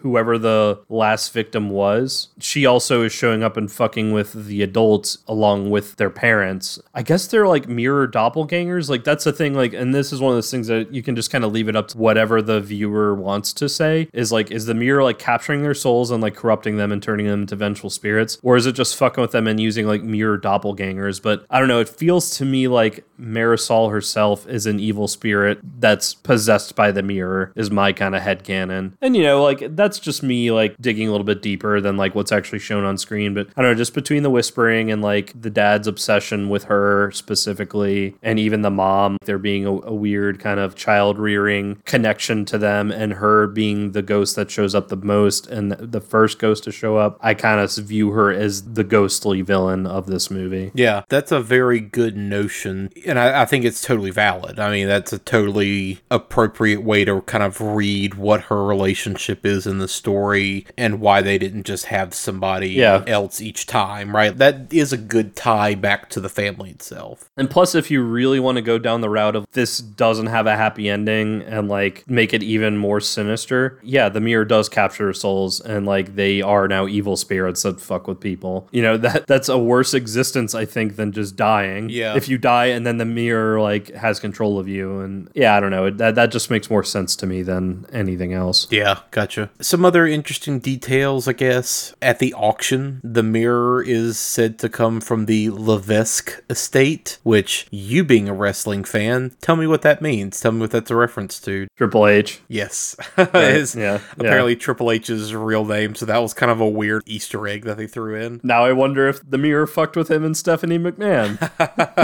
Yes, that is headcanon. The idea of the Mirror like actively seeking out life forces to absorb, and then it kind of starts with, you know, the quote low-hanging fruit, like Karen Gillan says in Houseplants, and then it kind of moves up to pets. And then it kind of moves up to, you know, people from there once it's strong enough. But the idea, not just that it slowly saps the life away from pets, but that the pets disappear at some point and just aren't found, ... Yep. Spoiler alert, another dead dog. Does the dog die.com? Why, yes, it does in Oculus. Granted, you never see the dead body of the dog, thankfully, and it kind of all happens off screen. But yeah, another horror movie, another dead dog. It's an interesting notion of what exactly happens there. Well, and then again, that goes back to like, I do think the mirror absorbs their soul because it doesn't quite like make them shriveled up or like physically weakened or anything. It just completely destroys them mentally, makes them go psychotic and like murder each other. Sure. Kind of like The Shining with the Outlook Hotel. I guess this is like a totally different philosophical question, but I guess the question about what happens to the pets totally depends then on, do you believe that animals have souls? I think that's kind of where like you get into that fundamental question. Yeah, I mean, and I don't know about that. I think the mirror feeds on maybe like life force and like it physically feeds on the pets eventually, like when it's taken everything from them. But with people, it feeds on their psyche until it breaks them, possesses them. They murder. I feel like the murder is part of the ritualistic way it feeds then at that point. Like I said, it's still a super interesting notion. Yeah. So like the way we see all this, the way it's set up is Karen Gillan, Kaylee Russell, she actually buys their old house back because like the house obviously went on the market after the parents died and tried to murder their children. Apparently it stayed on the market because no one wants to buy a fucking murder house, but she went ahead and bought the house and kind of kept it empty except for like plants and did all this setup with all this stuff with the lighting and the cameras and the plants and makes this makeshift trap basically that like is the fail-safe where like if she doesn't hit it within 30 minutes, a large anchor with weights is going to slam down from the ceiling and assumingly break the mirror and shatter it. Talk about such a childlike, never dealt with this trauma, but like now you have adult resources and you know how to act like an adult. Instead of just finding a way to just get the mirror and before it can like activate its defenses or whatever, fucking throw it off a building or something. Like, no, you have to go out of this way to prove that your dad wasn't crazy, to prove that your brother wasn't crazy, and then you're gonna like you are gonna get what you want from the mirror and then you're gonna destroy it. But that's the folly of this entire movie is they wait too long, they let the mirror do its thing, and then they become like trapped in it just as much as anyone else did. She thinks she has it all planned out and she really doesn't, when what she should have done is just break the fucking mirror immediately. And you know, like, it sucks that her dad would be forever known as this murderer who went insane and killed his wife and then tried to kill the kids. But like, you know, you did the thing. Like, I feel like she would have been able to find relief from just breaking the mirror eventually, but like she got too obsessed with almost getting revenge on it while also proving that she was right and that her dad and her brother are innocent. But like, I don't think it's more like, oh, like, let's prove their innocence. I think it's more like, no, I want revenge on this fucking mirror and I want to be right and I want to almost like shove it in its face like it's a person. That's what causes the whole thing to go tits up and like the tragedy that happens at the very end of this movie. Yeah, it's definitely one of those, you know, it's all about coulda, not shoulda. Yeah. This is kind of a minor gripe, but I hate poorly photoshopped family or historical photos in movies. That's one of those things that like kind of gets under my skin a little bit. It's like, you couldn't do a better job with this Photoshop or just get actual historic photo of somebody, right? I was kind of hoping they just found weird deaths through history, like actual weird deaths, and just retconned the actual history that like, no, it's this haunted mirror that fucked them up. But then no, they didn't. It was all fictional. Yeah, it was the kind of Photoshop jobs that you do on your phone where you put your face on a historic painting. Just, okay, good enough. Another criticism I would lay at this movie is I think some people who get what's going on, I do think some people might get annoyed or might not like the whole bouncing between the two timelines. It worked for me because it just felt like we are just like the brother and sister. We're trapped in the mirror's illusion. I fundamentally don't think this movie works if you try to do it linearly. Exactly, and I agree with you, but I would say that there are probably people out there who kind of get lost in the plot. Well, there are. Once they like shot the movie, this studio was literally like, can you like edit this linearly? We don't know that we like all the cross-cutting between the timelines. I'm glad that they didn't get their way because this movie is better for it, in my opinion. And from what I remember hearing with Flanagan in an interview, he mentioned like, oh yeah, we independently went and tested this movie for shits. And the audience scores that we got with our cut of the movie were vastly better than once we re-edited the movie to be linear at the studio's request. So yeah, I fundamentally don't think the movie works if you try to do the entire thing linearly. Yeah. There is a Bollywood remake of this movie that came out in 2017. Yeah. called Zahak, aka Dobara, See Your Evil. It was directed by Prawal Rahman, and Flanagan executive produced it as well. Yeah, apparently Flanagan produced. Yeah, I love that. I'm curious to check it out now just for shits. Yeah, I kind of want to check it out myself. Just the idea that they shot all this shit with mirrors. Mirrors are such a fucking pain in the ass, dude. When it comes to like shooting anything, mirrors are such a pain in the ass. The amount of having to shoot or light in ways that you're not catching the camera or other equipment or other crew people or the opposite sides of sets. Working with mirrors is such a giant pain in the ass, so I applaud them for that. That takes a lot of planning. That takes a lot of knowing exactly what kind of shots you want. That also takes a DP that's really fucking good, and I will say Michael Feminari, who shot most of Flanagan's work, including, again, Dr. Sleep, Hill House, Midnight Mass, his work has been excellent so far, especially in Dr. Sleep. There is some fucking amazing shit in Dr. Sleep. I like the Newton Brothers score. I think it's pretty solid in this one. They've also done basically all of Flanagan's stuff. I like the look of the ghosts in this as well. I'm usually kind of tepid on most modern ghost design because they are typically just, pale people. But I think the combination of that with the fluorescent lighting, with the mirror eyes, like it's a little more otherworldly in a way that I can kind of get behind and dig. And anytime like you see the ghost, a lot of it too is, again, body acting. Like they look more menacing when they're on screen as a ghost. One of the creepiest images that's still kind of in my mind, and it's towards the end of the movie, is when all the ghosts are hovering over him and they all open their mouths, and all the alarms that she had set to like remind them to like eat and drink, instead of like them screaming or howling, it's just the alarms going off out of their mouths. That was a really good fucking image. And speaking of scares, I think another thing that was unsettling, and these aren't necessarily jump scares, it was just more like creepy, unsettling, like not hard to watch, but like anxious, when she takes a bite out of the apple and then she thinks she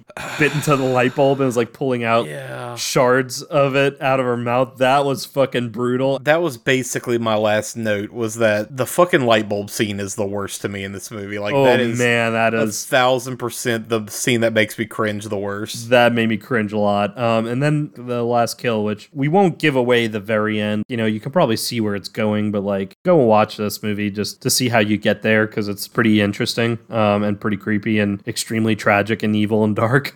So if we were going to talk about like final theories as well, another theory to float around is like, and I thought about this, in those last few moments where the parents hesitate, where the mom stops strangling her and the dad hands the son the gun, pulls the trigger for him to kill himself. I wonder, like, is that the parents kind of lucidly breaking through out of the mirror's influence, saving their own children? Or is that the mirror just fucking with the kids so hard that like it'll claim them later as a victim or something? Like kind of almost trying to turn them into Batman to like swear vengeance on it. Get them obsessed with the notion of it so that they come back later, Yeah, and the later theory is a lot more fucked up and within the nature of the mirror. And then the other thing is how the mirror operates, how it possesses people or whatever. Because Alan Russell, when he's full ghost possession mode, he says a quote that's very much almost feels like the mirror talking directly to the children, where he says, "I've met my demons, I have many, I've seen the devil, he is me." That line also makes me wonder, like, does the mirror just literally like amplify the evil that is within man? Sure. And that's why everyone goes fucking insano and like hallucinates and either kills themselves or kills other people. Yeah. John, am I the demons? Like,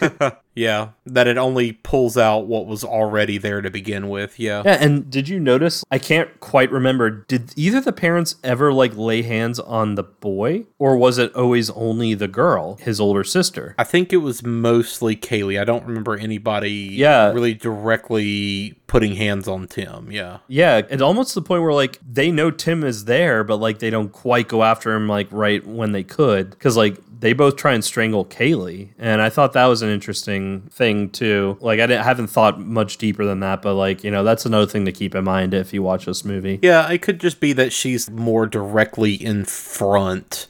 She is kind of the one who's taking action. She's the one who's more proactive. She is the one who's like constantly trying to step in the way and defend him. So it could just be the fact that she's always there front and center. Yeah, and the mirror maybe like sees her as the bigger threat too. Yeah. So to wrap it all up, like, this movie scared the shit out of me. It's a solid ghost movie with a lot of family trauma exploration. It's a dark movie. It is not what I expected when I saw WWE's logo like flash over my screen. Also, just like you were saying, the marketing of this movie just made it seem like another ho-hum, like even mid-aughts supernatural horror movie, and it really isn't. This feels like something different. Yeah. Last detail I will throw out there is the movie filmed in fall of 2012 for 3 weeks in Fairhope, Alabama, where two of our good college friends grew up. Yep. Director Zach Lamplugh has been on our show twice. Yep, he is from Fairhope. So Fairhope has actually had a couple of horror movies and low-budget indie stuff shoot there,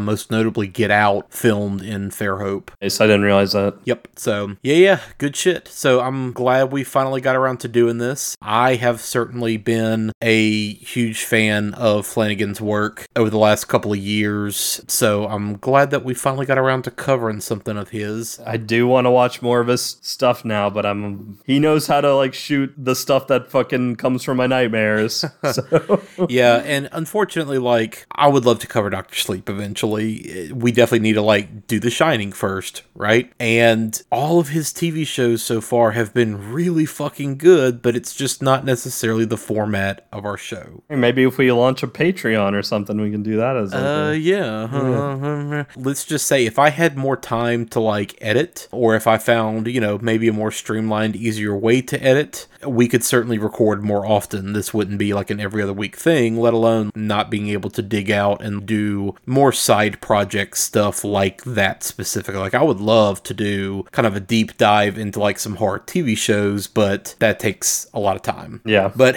anyway, yeah, I'm glad that we got to cover at least this movie of his, and hopefully we'll be able to get to some more of his stuff later down the road. And fun that we actually got to something that actually kind of scared the shit out of you a little bit. Yep. Looking forward to it. Cool. So we've got a couple of great episodes lined up for the rest of the year. We've got a great Thanksgiving episode planned for this year. We've got a great guest that's coming on pretty soon. And yeah, otherwise, this is a little bit late, but, happy Halloween, I guess. Late Halloween. Hope everybody had a wonderful Halloween. I guess I'll put it that way. Yeah. Anywho, all right, cool. So yeah, this is another episode in the can for Watch If You Dare, a horror movie podcast hosted by me, your movie monster boy, Aaron, and my cowardly co-host, Derek, in which we dissect the fears, phobias, and social relevancy of horror movies across all ages and subgenres, as well as discuss just how scary they are for horror newbies and horror junkies alike. As always, you can find us on Facebook and Twitter at Watch If You Dare. We also have our Spotify playlist that is still going to be up. That is linked to our Twitter as well, so you can find it there. Yeah, like I said, during our recommendations, I just added some more music to it, including the Coffin Shakers, so always check that out. Hell yeah. Beyond following us on Apple and Podchaser and all that stuff, which you should, I also claimed our show on Good Pods. So if you use Good Pods as your podcasting platform, please be sure to follow us on there and rate and review us there as well. It's a new platform that we're now actively a part of. So yeah, shout out to your brother Jesse Mansfield for his bumps at the beginning and end of each episode. Especially thank him for once again doing that Season of Spook bump that we used during October. Yep, you can find more of his stuff on Bandcamp at Partygator, Opossums, Big Clown, and all the other associated acts he has there. So check out his music, throw him a couple of bucks. Beyond that, any other final thoughts, Derek? Yeah, Aaron, I've met my Sallys. I have many. I've seen the Sally. She is me.